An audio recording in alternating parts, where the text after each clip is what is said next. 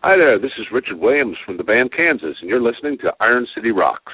Hey, this is Todd Zuckerman from Styx. You're listening to Iron City Rocks.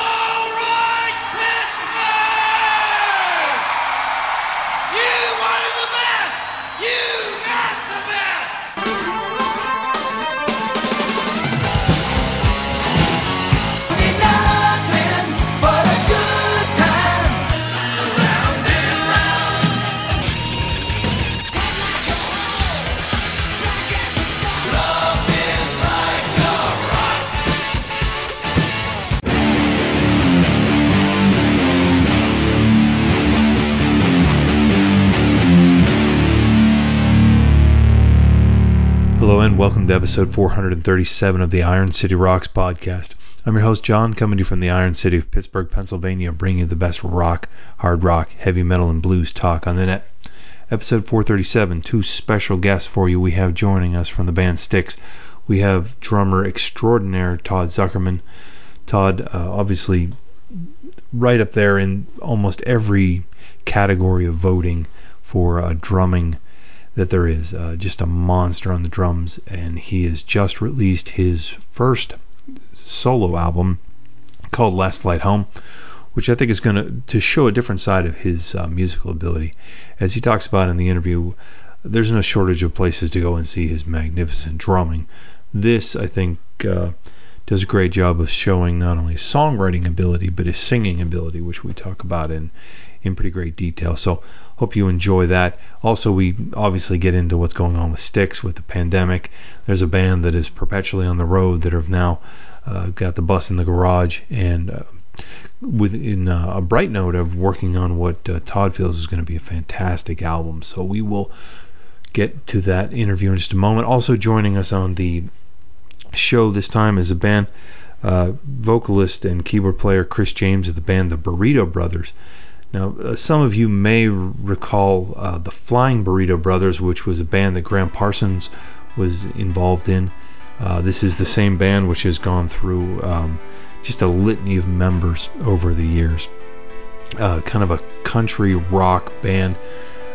You can feel flavors if you're interested in bands like the Eagles. You'll enjoy the Burrito Brothers. So we're going to talk to Chris James about their new album in just a little bit. But first, I'm going to play you a little bit of Last Flight Home from Todd Zuckerman's solo, and then we'll get into that interview with Todd. The crew is late. They've changed the gate, and now the systems are down. Say 9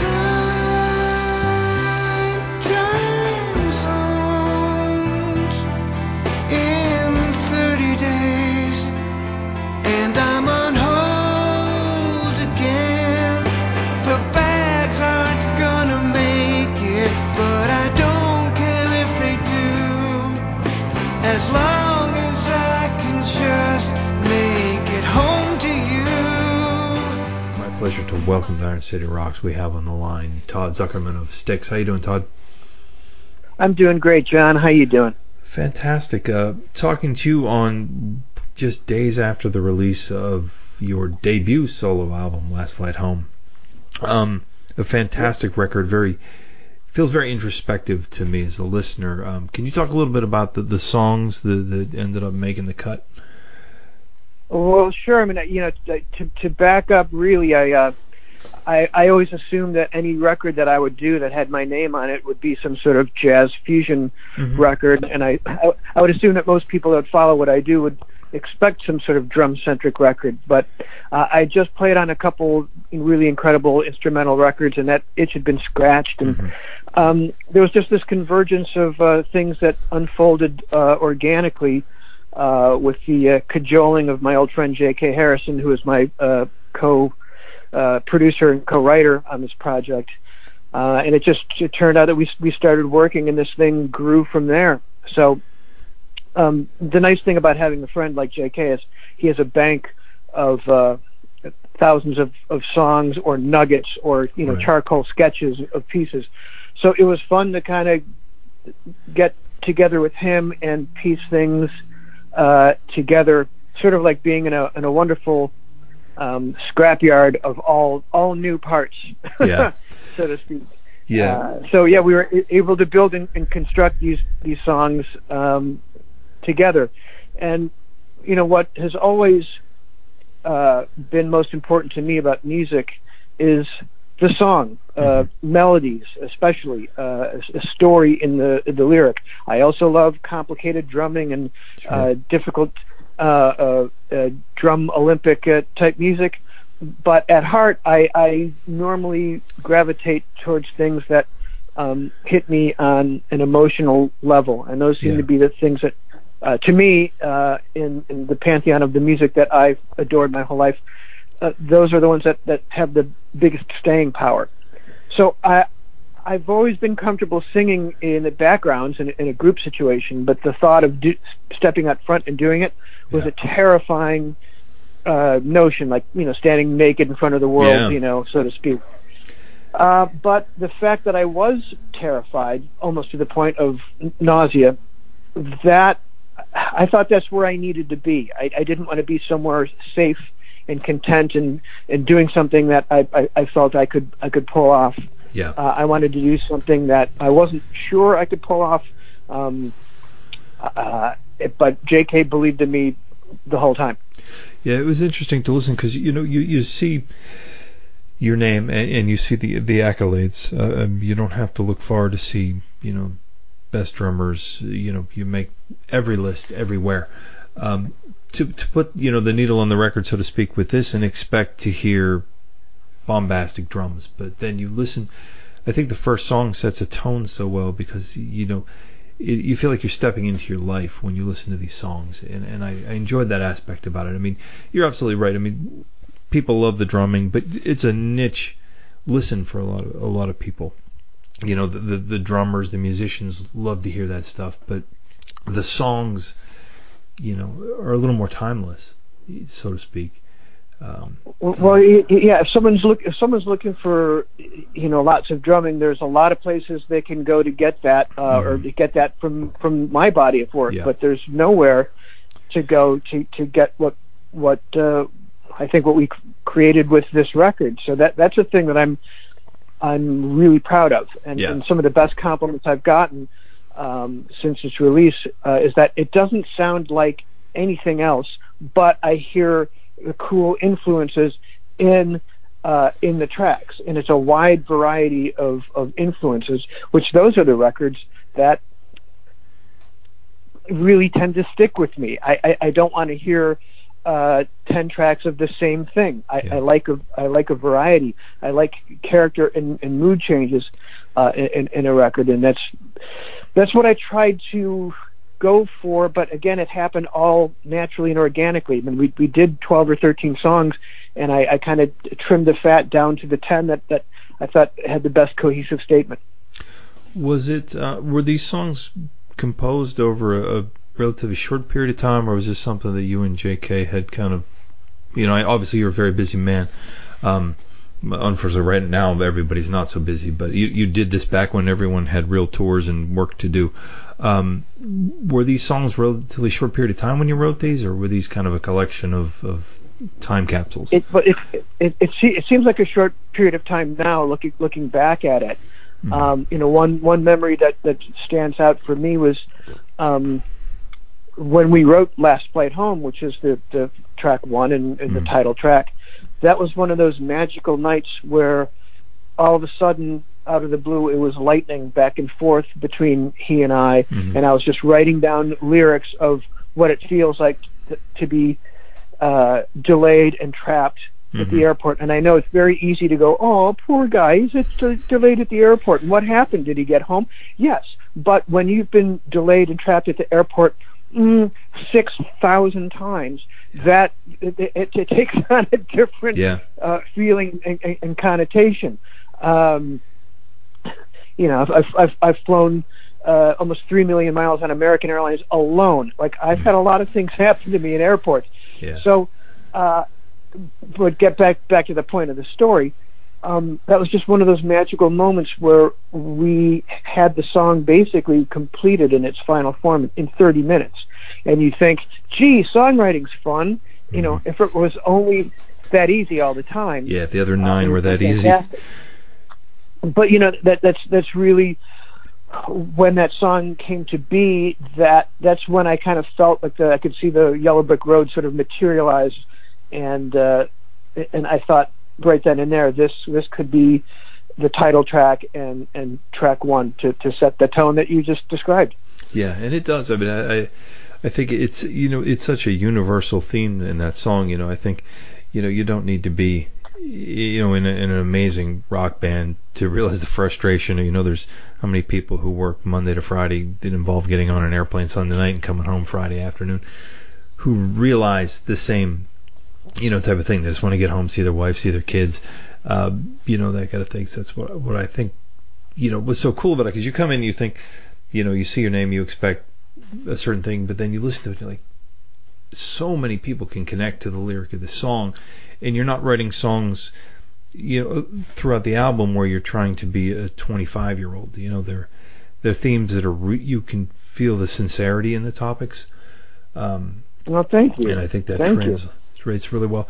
You mentioned singing and feeling kind of naked about that. Was with Styx, you've got amazing singers across the stage, and you're a piece of an equation there. Were you, when it came to writing the vocal harmonies, had you ever pushed yourself vocally to the point where you knew what your range was and things like that, so you knew what you were working with, or was this sort of an experiment in learning what your voice could do as a singer? This was a grand experiment to try to pull off something I wasn't sure I could pull off. J.K. believed in me, but I know there were times that I surprised him with what I was able to do. A few of the things that he thought that I would have the toughest time with were the ones that I kind of I did in one or two takes. The things that he thought that I'd have no problem with, those were the ones that that took a little bit longer to do. The thing about singing that's incredibly difficult, and my respect for singers of all ilks, whether you're Bob Dylan or Pavarotti, has just exploded through the roof, is to be able to sing in tune, sing in time, connect with each lyric, then connect all the lyrics into a story that feels honest and heartfelt. And if it is. That's a lot easier to do. But to be able to do that it's incredibly difficult to do. So I've always loved singers, and I'm fortunate to be in a band with a bunch of great singers. But man, to step in front of a microphone and do that, that's tough business. I noticed in the liner notes you gave a special thanks to Phil Collins. And obviously a fantastic singer, a fantastic drummer. As you approach the microphone to sing, do you still think like a drummer? When it comes to the phrasing, the timing. I imagine when you're writing lyrics, a lot of bands who have this drummer as a singer, sometimes you maybe are writing things that are easier to sing while playing, or vice versa. Is that enter into this equation? I mean, absolutely, because everything has a rhythm. Even if you're phrasing, or you're holding out vowels, or you're sitting back, or you just lean into it a little bit, everything has a rhythm. Jokes, punchlines, like certain things have a rhythm where it's going to be more effective. So yes, the answer to that is a resounding yes. Everything has to sit in the best place possible to help not only convey the lyric, but to have it feel good with what is happening with the music underneath. There's a million moving parts that non-musicians don't they don't know how damn hard it is. But but they know if they don't like it, they can hear something. If it's not good, they might not be able to tell you why it's not good. But yeah, it's the phrasing is everything. You look at a singer like Frank Sinatra, like his phrasing was just crazy, just behind the beat and just beautiful, singularly unique. So yeah, Phil Collins, the way that he approaches everything, and I was able to meet Phil for the first time actually in September, a couple months after embarking upon this project. And I met Phil through his son Nicholas, who was playing drums with him. And he was just lovely. He gave me 10 minutes of his time, like an hour before the show. I don't see my mom an hour before the show, but he's out there chatting with me.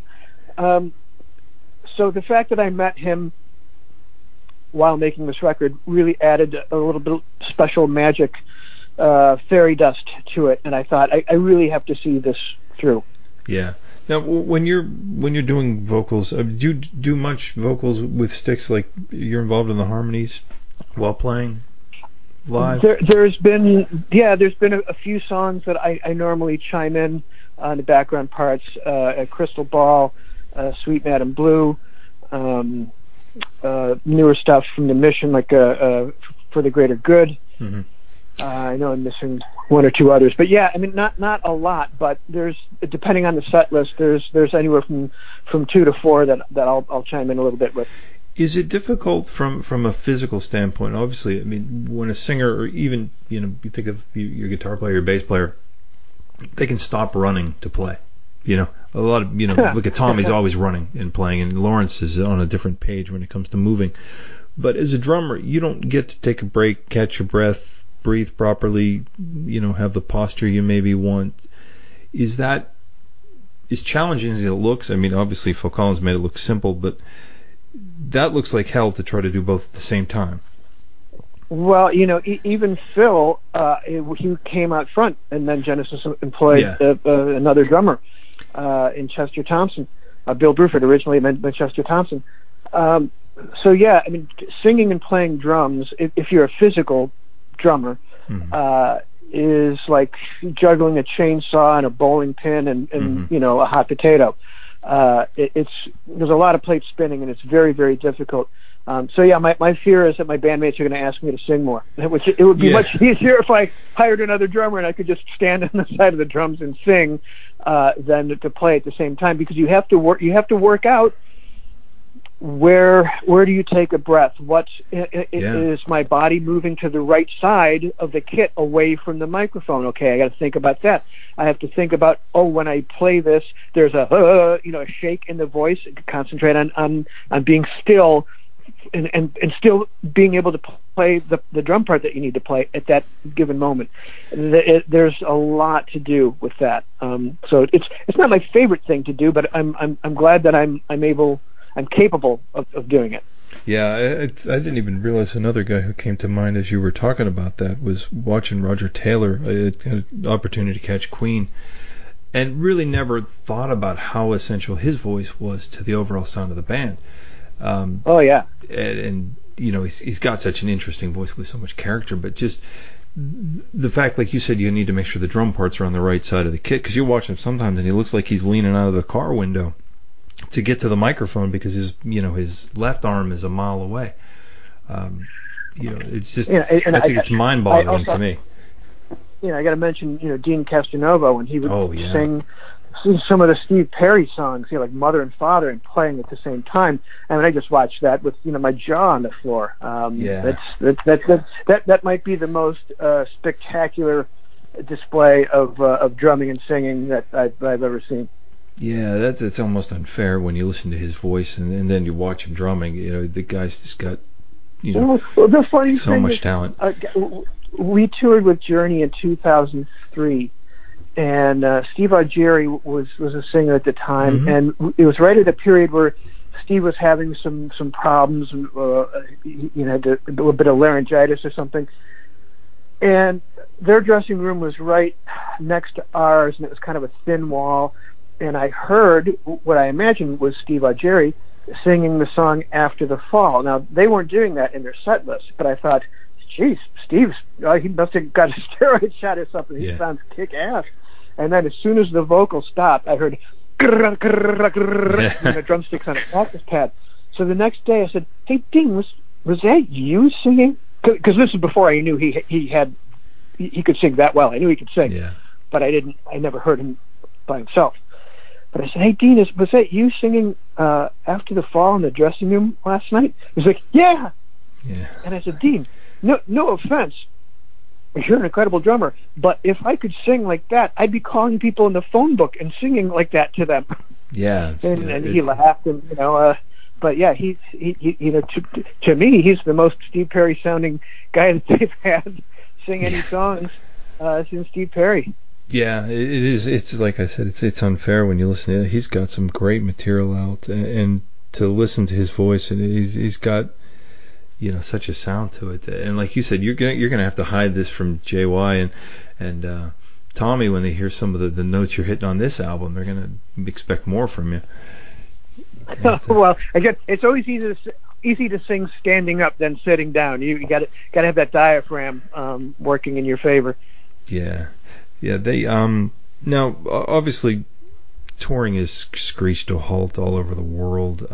Had you guys intended to do, or if you toyed with the idea of maybe doing some, once the world reopens, doing some of this material live, you and JK maybe doing some, clubs? The reality is there's not enough time in a show to do all the Styx songs that we could play.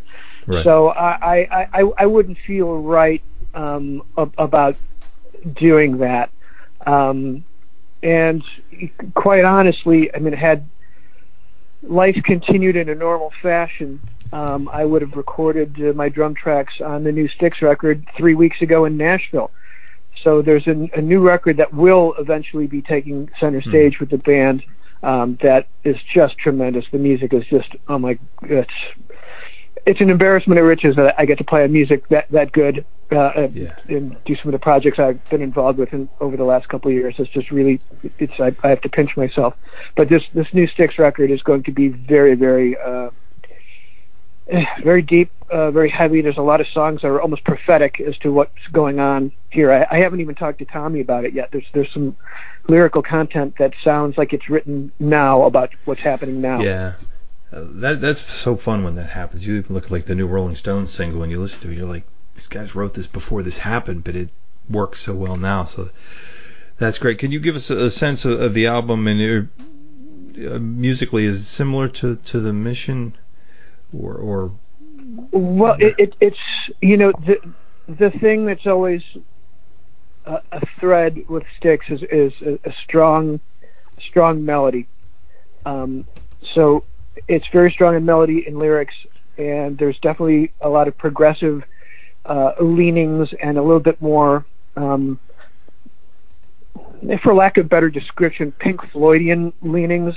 It's not, you know what I mean? We're not doing that, but that's the thing that would best describe Moments.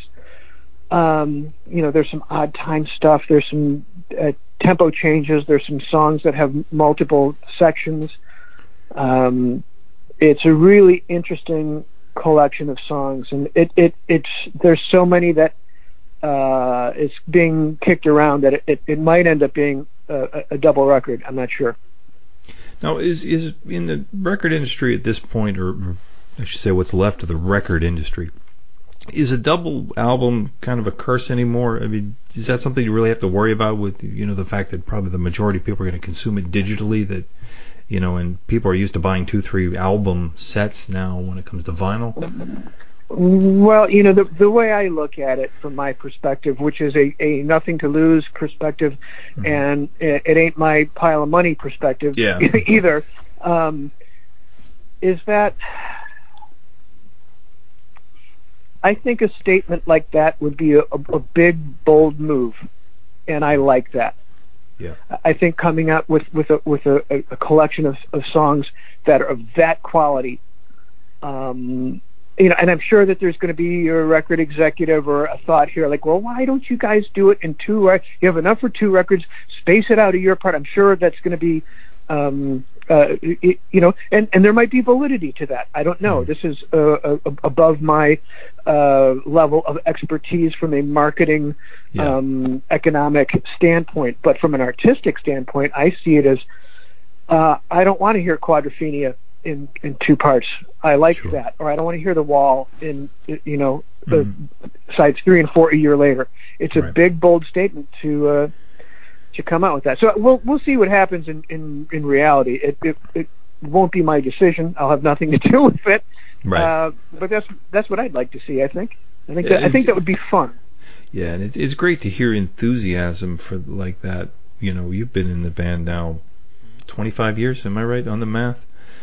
Yeah, it'd be 24 years touring, but my first association was it was 25 years ago. Okay, but you know, I mean, think of how many bands don't last 25 years, and you've been a part of this band for 25 years. You know, and to hear that enthusiasm for new music is great. You know, I think it gets the fans excited, and I think one of the things, you know, when you get beyond the radio hits, you know, I think anybody who's taken the time to listen to a Full Sticks album knows that these guys aren't afraid musically to go into progressive stuff, and you know, I think a lot of people would gobble up an epic masterpiece, you know, of that size right now would be most welcome from a fan standpoint. So, well, that excites me from my vantage point, and that would excite me from as being a fan of the band. You know, I think anyone to make a statement like that and have the confidence to do that and put out something that is strong as what this is going to be. I think that's a big giant hammer being slammed down.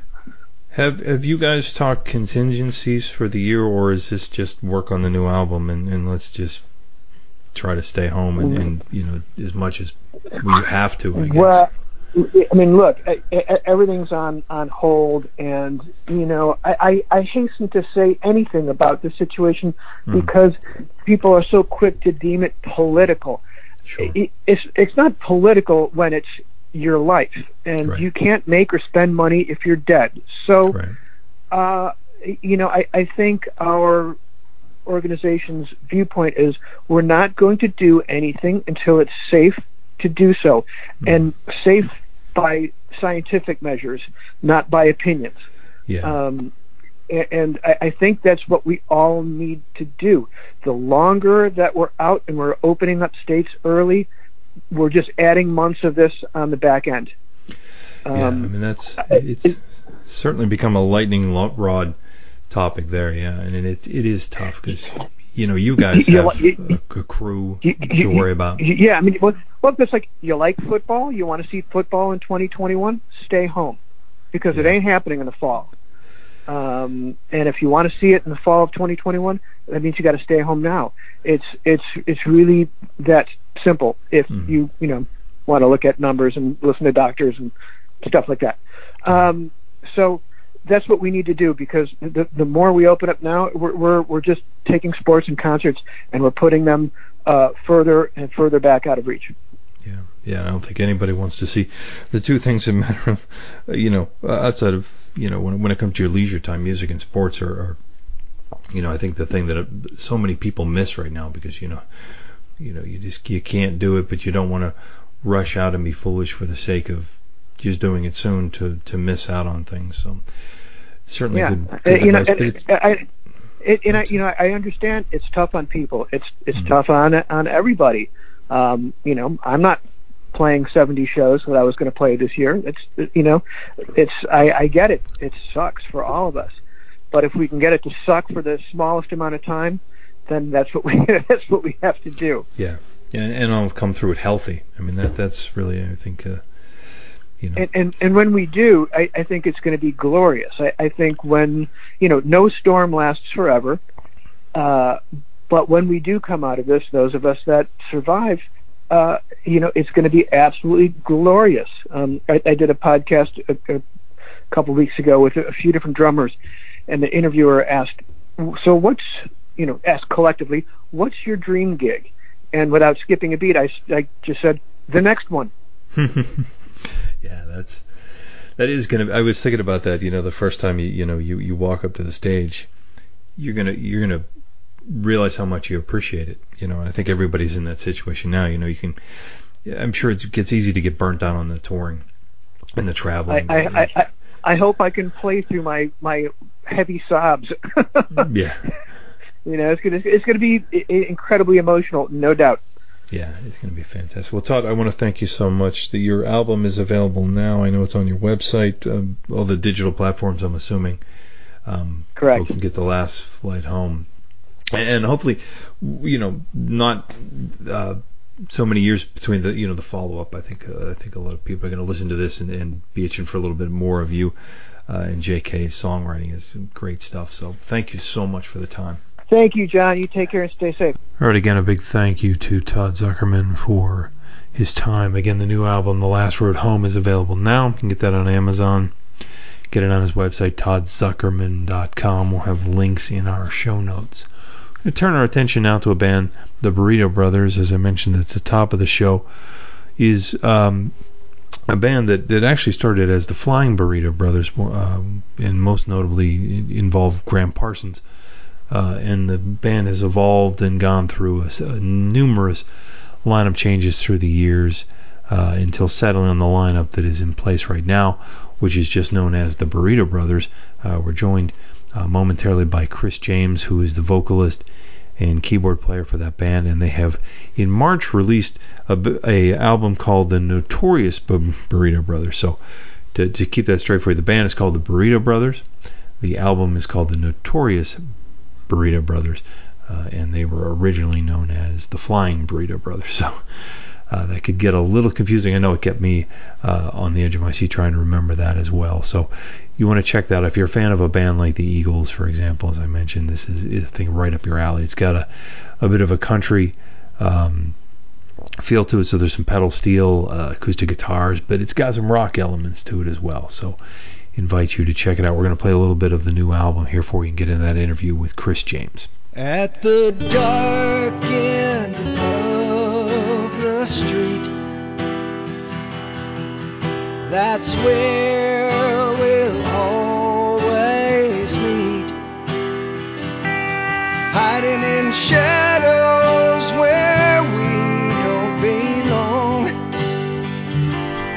loving in darkness to hide our wrong. You and me at the dark end of the street. You and me. I know that time is gonna take its toll. We'll have to pay for the love that we stole, 'cause it's a sin and we know it's wrong. Oh, but baby keeps coming on strong. So we steal away to the dark end of the street, you and me. They're gonna find us, they're gonna find us, they're gonna catch us someday.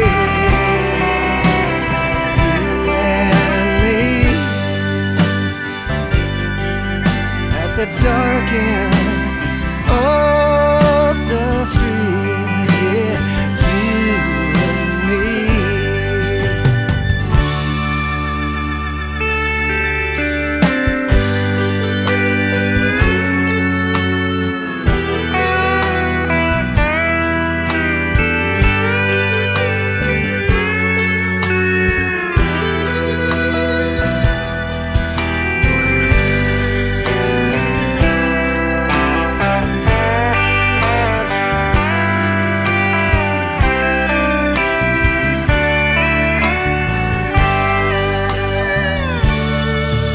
When the daylight hours roll around, if by chance we both take a walk downtown, yeah, if you see me just pass on by, oh darling, please don't cry. Tonight we'll meet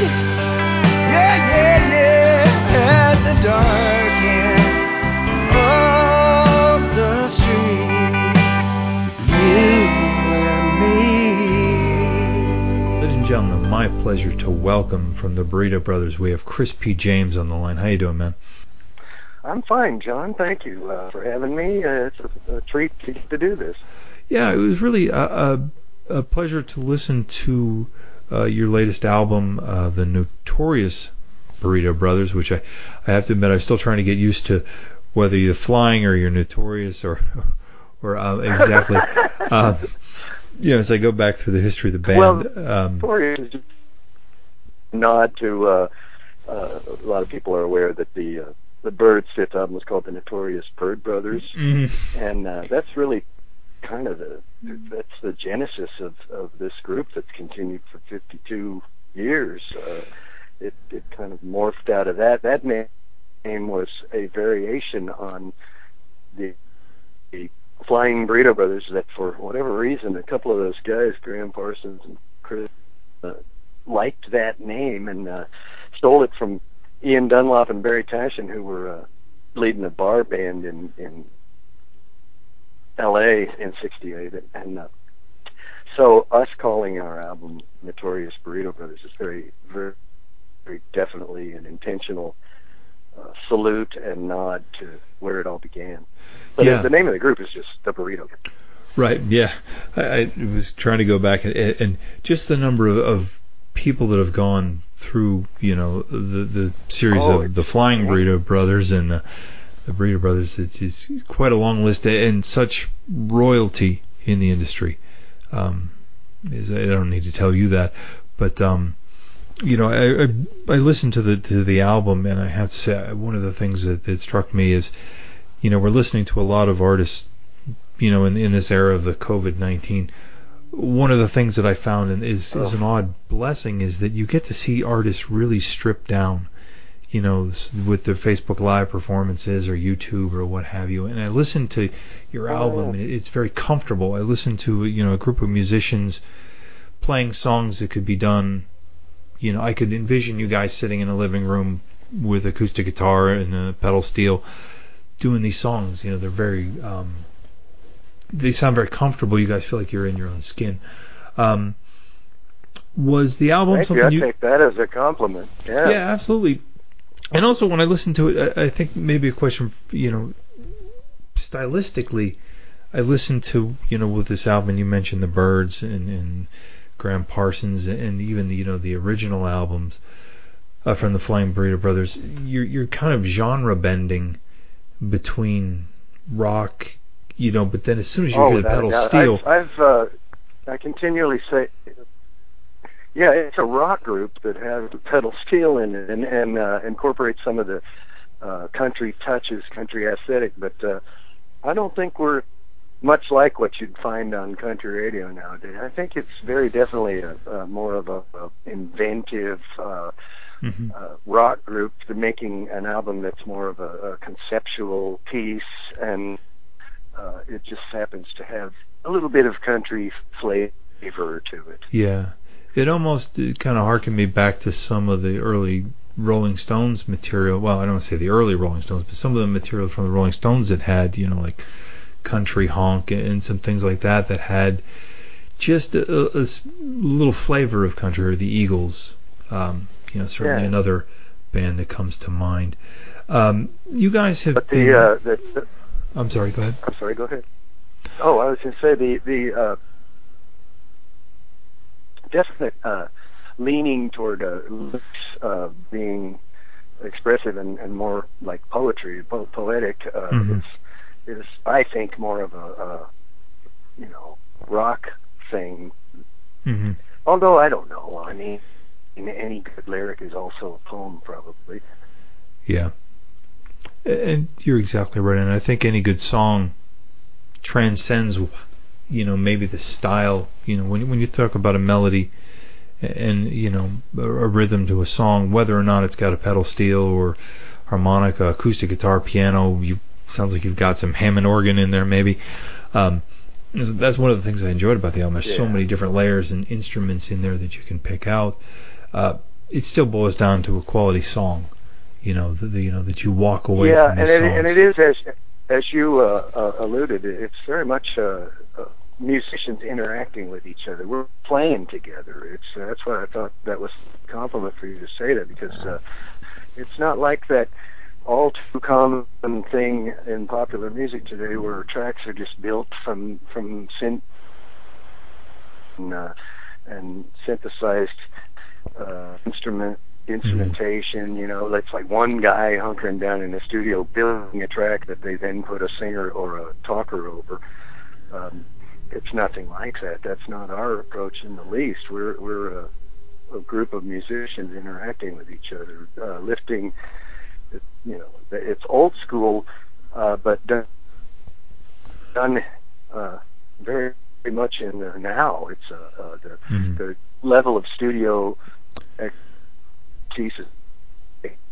And these guys in this band, Tony Palletta on steel and Bob Hatter on guitar and Peter Young on drums and harmony vocals, and also engineering at the board. These are really world-class musicians. They're in demand as session players here in Nashville, very regular. Yeah, you can certainly say, I think, you know, anybody whom the pedal steel might look, you know, from 1,000 feet like a relatively simple instrument until you sit down and try to make sounds that don't sound horrible on it, and then you realize this is an extremely difficult instrument. Yeah, it's kind of crazy, isn't it, with the bending things with your knees. Yeah. Yeah. And one of the things I enjoyed is a hack on guitar when you listen to the album is you guys have got a lot of really cool guitar nuggets in there too, you know, but they're not overwhelming the song, but you can pick out little turnarounds and things that I think really appeal to the six-string player in all of us. When you approach, did you do most of the vocal writing? Or the lyrical, I should say, not vocal writing, but the lyrics themselves? Yeah, I suppose, the lion's share. I mean, in most cases, it's the finished result is listed as a band co-write, because, you know, there's so much more to it. Like you just mentioned, the riffs and figures that Bob and Tony come up with on the guitars, and stuff like that is very much a part of songwriting in our mind and my mind. But yeah, I tend to be the main instigator of the lyrics.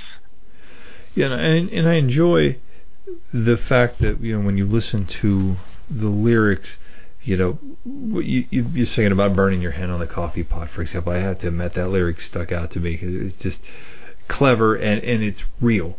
You know, you're not trying to sing like an 18-year-old kid about chasing young women, and you know, and I like and I like that about it. It feels authentic. It doesn't feel like, you know, you guys are trying to make an album that you would have made in your early 20s. But it. Well, that lyric is in Sometimes You Just Can't Win, which was. Graham Parsons had that in one of his notebooks, and we took what he wrote and applied what we felt was closest we could emulate the classic era of the Rolling Stones, because Graham Parsons and Keith Richards were such good friends, and clearly the Stones were an influence on Parsons and the Burritos to an extent. Clearly Parsons was an influence on the Stones.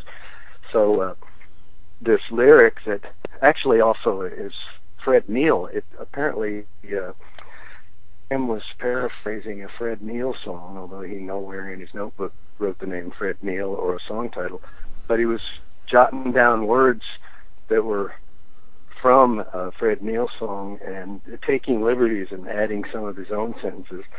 So that song ends up being credited to Graham Parsons, Fred Neil, and the Burrito Brothers. So words are Parsons and Neil, but music is the Burrito Brothers. And I get a kick out of the one line. To me, it has a double meaning. Right after the burning the fingers on the coffee pot, he's talking about, you know, sort of this day that starts all wrong, you know, and he says the toast is cold, but the orange juice is hot. Yeah.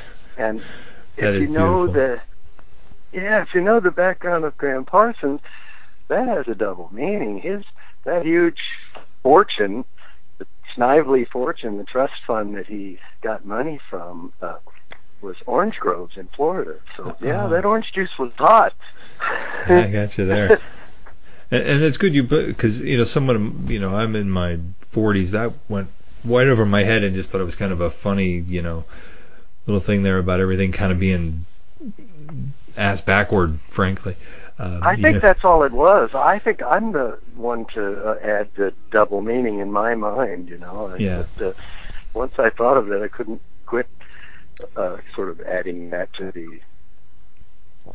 When you guys make this album, do you kind of, as you're building songs and the instrumentation and parts and things like that, do you consciously think, what would, some of the previous incarnations of the band potentially do in as far as building the sounds and the way the songs are written? Or is this just kind of, okay, here's who we are today, we are a group of musicians, coming from a similar headspace, this is how these songs sound to us? I think it's not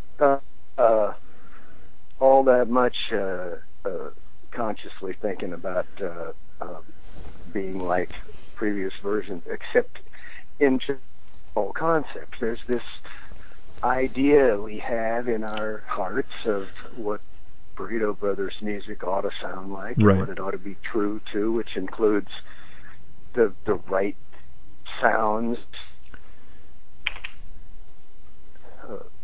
Bender guitar, Tony obviously right, playing the pedal steel, but being interested in being inventive with different sorts of sounds on it.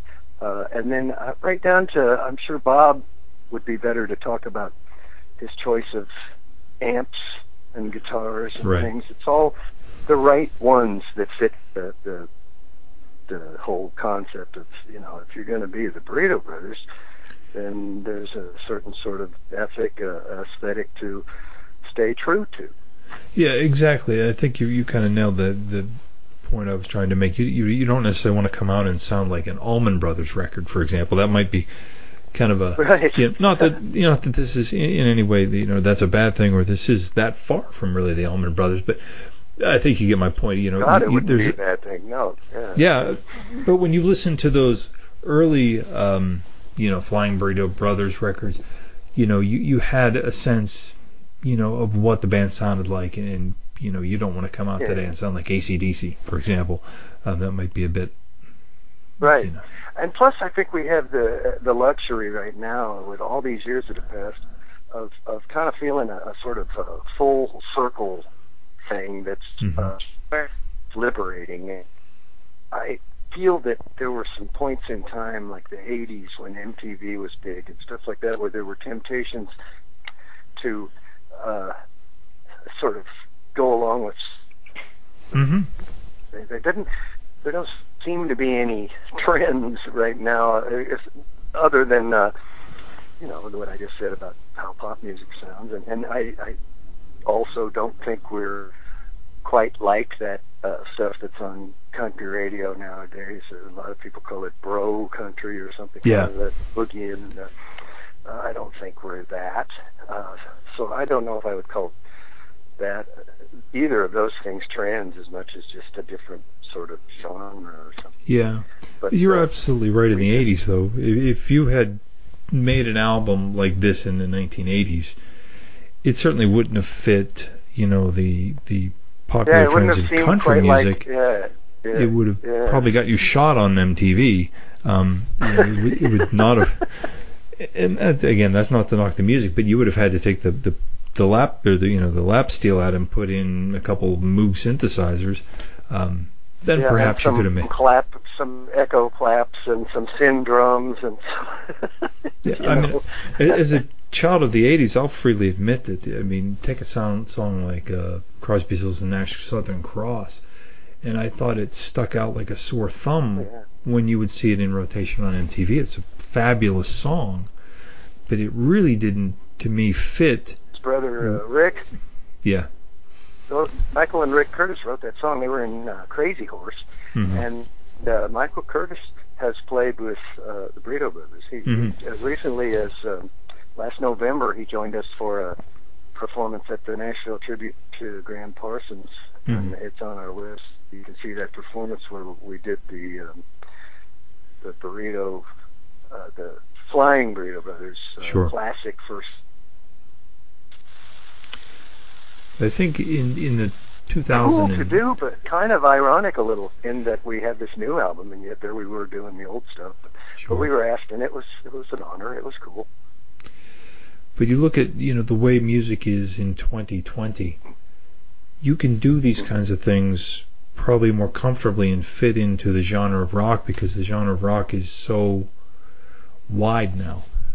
You're not relying on. It's unfortunate in a way that you can't put an album out and expect to get airplay, but in some respects I think it liberates people because you're not trying to write an album necessarily to get airplay. You're not making an album to create 3 hits to make $20,000 videos for MTV. You can make an album. We're making an album to be a piece of musical art. It's right. A conceptual piece that ties together for a listening experience. It has an opening introductory number. It has a clear finale. It's got the long 11-minute suite in the middle. It's all paced that way. Yeah.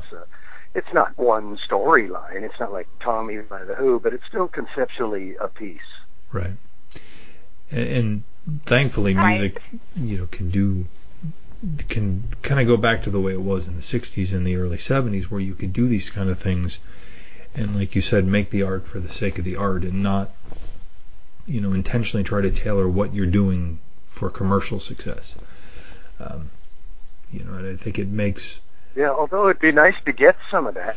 Yeah. It's just not the all-consuming obsession. That's not the main aesthetic reason. Yeah, it would be.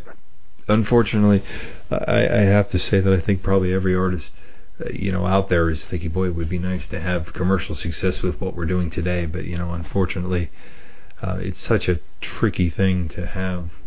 For a rock band really to have chart success.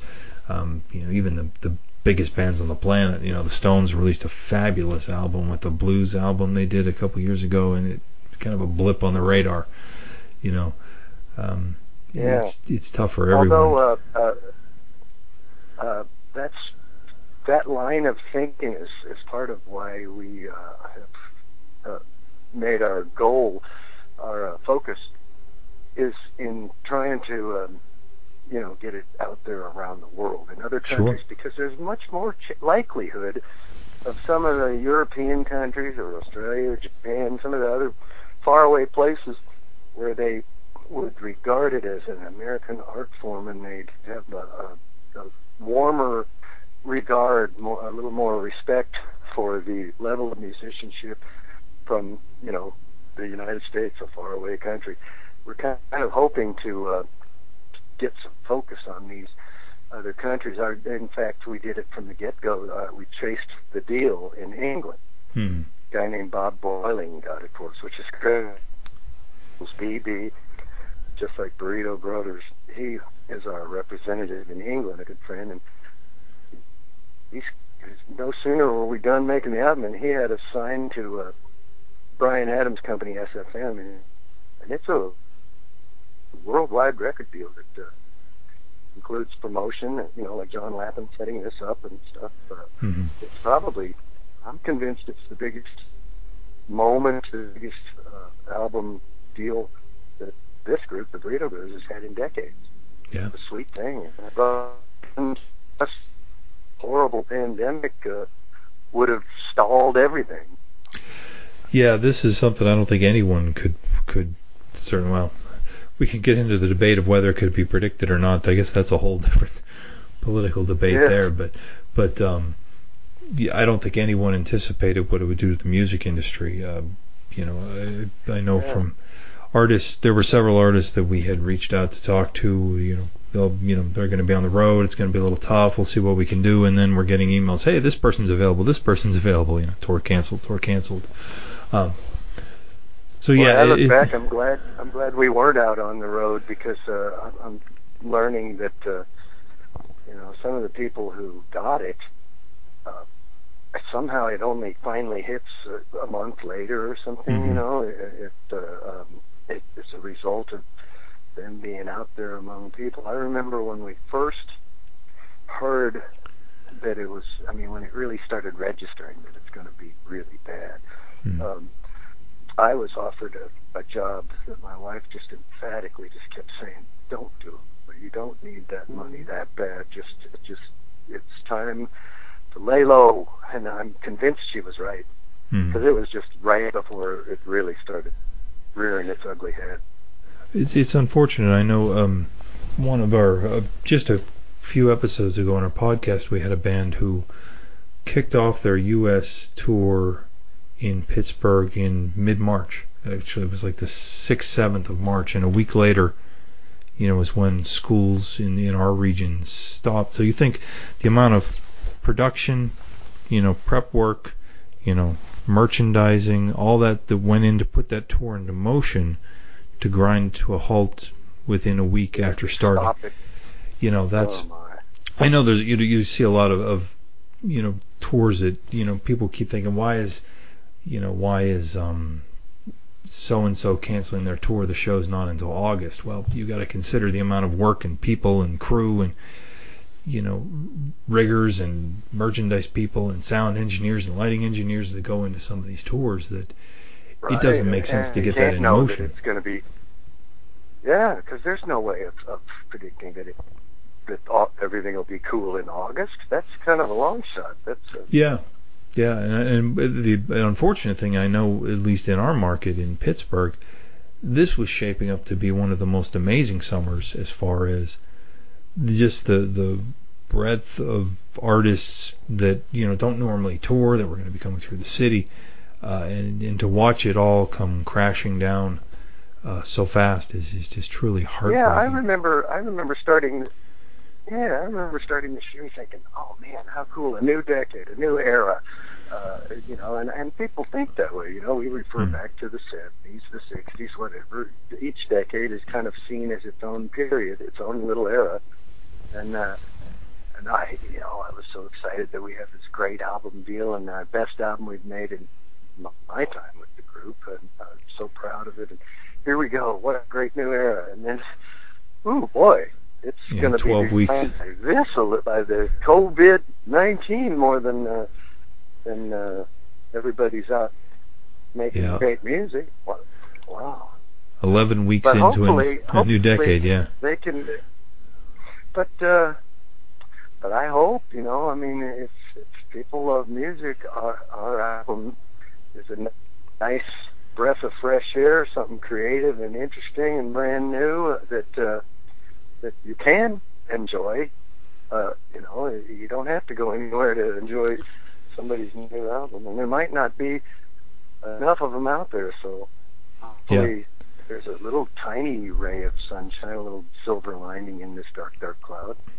Yeah, and I think the type of music, I know in my opportunities to listen to the album, it does. You mentioned about with the European deal, how they crave American music. You do fit so nicely into that kind of thing, that it's a very comfortable music to listen to.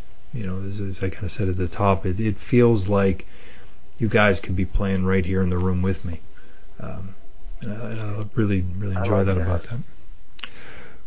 Well, I would ask you about touring. Obviously, that's almost an irrelevant question at this point, because who knows anything at this point. But I will say this, Chris. I hope, once this passes all of us, that you guys are able to get on the road, whether in Europe and in the good Lord willing in the United States, to see you guys do some shows would be fantastic. I think you've got certainly a legacy behind you guys, and a fantastic record, and it would be, this is one where, you could do any song on that album. I think it would go off great.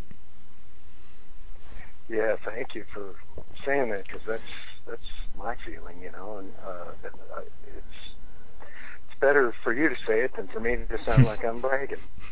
Absolutely. Well, Chris, I want to thank you so much for your time today. Again, the Burrito Brothers, the Notorious Burrito Brothers. The album is available worldwide now, or is there a release date Still forthcoming? Yes, it's. I tend to suggest Amazon if you want to copy, actually a physical CD with the cover and everything. But then it's also available in the usual download places. And I like to point anyone who's interested point them to our website, theburritobrothers.net. And on there, interesting to check out the timeline. It starts in 1967, and there's an entry for each year, all 52, 53 years, of who came and went, who was in the band. It's just an amazing array of ever-changing lineups. It's like other groups. There's just this continual turnover that's happened in the history of the Burritos. But there's a bright side to that, and we're doing it right now, and that is some new incarnation feels a need to really assert and hunger and show that they're living up to it all and being ultra creative, as opposed to some group that's been around forever with one of the original guys, and they don't make new albums. They just tour in the oldies circuit and stuff like that. This is certainly not that. Right. It's a different animal, and it's had no two albums in a row that had the exact same personnel. There's always somebody left, and like Graham Parsons, who's seen as the top dog, the main inspiration of the whole group, the founder, along with Chris Hillman. Parsons was only on the first two albums. Rick Roberts was leading a version of the group that had none of the original guys. So it's different from the way most groups have their band members, recognized. Right. But actually, this time around feels a little more stable than usual. I mean, we really, really locked in together, and it's almost the same group as the previous album. There's a drummer change, but who knows? Maybe our next album will still be these exact. Yeah, well, we look forward to hearing more music from you, because I think when you make an album with a lineup, it sort of is it captures that moment in time, and the collective energy between you guys, which came through on this. So, Chris, I want to thank you again. Folks can check out your website. We'll have links on our show notes, and it's been an absolute pleasure talking to you today. Thank you, John. I appreciate it very much. It's been a pleasure for me too. All right, a big thank you to Chris James of the Burrito Brothers. You can check out their website. It is theburritobrothers.net. I also invite you to check out Todd Zuckerman's website as well. The Burrito Brothers' new album, Notorious Burrito Brothers, is out. It's available at their website. You can get it on the usual sites. Todd Zuckerman's album is also available now. The Burrito Brothers came out in March. Todd's just came out earlier in the month of May. Unfortunately for both of them, they're kind of sidelined, not able to tour, as I'm sure. Well, let's be honest, every band out there is unable to tour right now. So, very unique times, certainly a first for Iron City Rocks. I know we've, in Western Pennsylvania, we're used to having some slow times of the year. This is certainly not the slow time of the year, and it's very unfortunate, as I think anybody who really in any major city was looking at 2020 with just wide-eyed amazement of the amount of bands out on the road. You had really, no matter what kind of music you were into. If you were into classic rock, you had Roger Waters, you had the Rolling Stones. If you were into heavy metal, you had Lamb of God and Megadeth, Ozzy Osbourne with Marilyn Manson. Just really no shortage of amazing tours for 2020. I know many of them have postponed indefinitely or postponed to dates later on in the year or into 2021. We will do our absolute best to keep you abreast of all of the changes in the dates for the shows in Western Pennsylvania. You can check us out on Facebook, Instagram, YouTube, Twitter. We are /Iron City Rocks for all of those. We will do our very best to keep you posted on that and in new shows as they're announced. It's going to be an interesting time. We will continue to provide you with the best content we can. And we urge you, if you're a musician, if you've got live streams you're going to be doing, let us know. We'll get out to our audience, because I think people are starving to see musicians play. So if we can't do it in a club, an arena, or a stadium, Zoom, Skype, Facebook Live, whatever you need to do to get an audience is a great way to do it. So keep hanging in there, and we wish you guys all the best. Thank you so much for listening, and we will talk to you next time.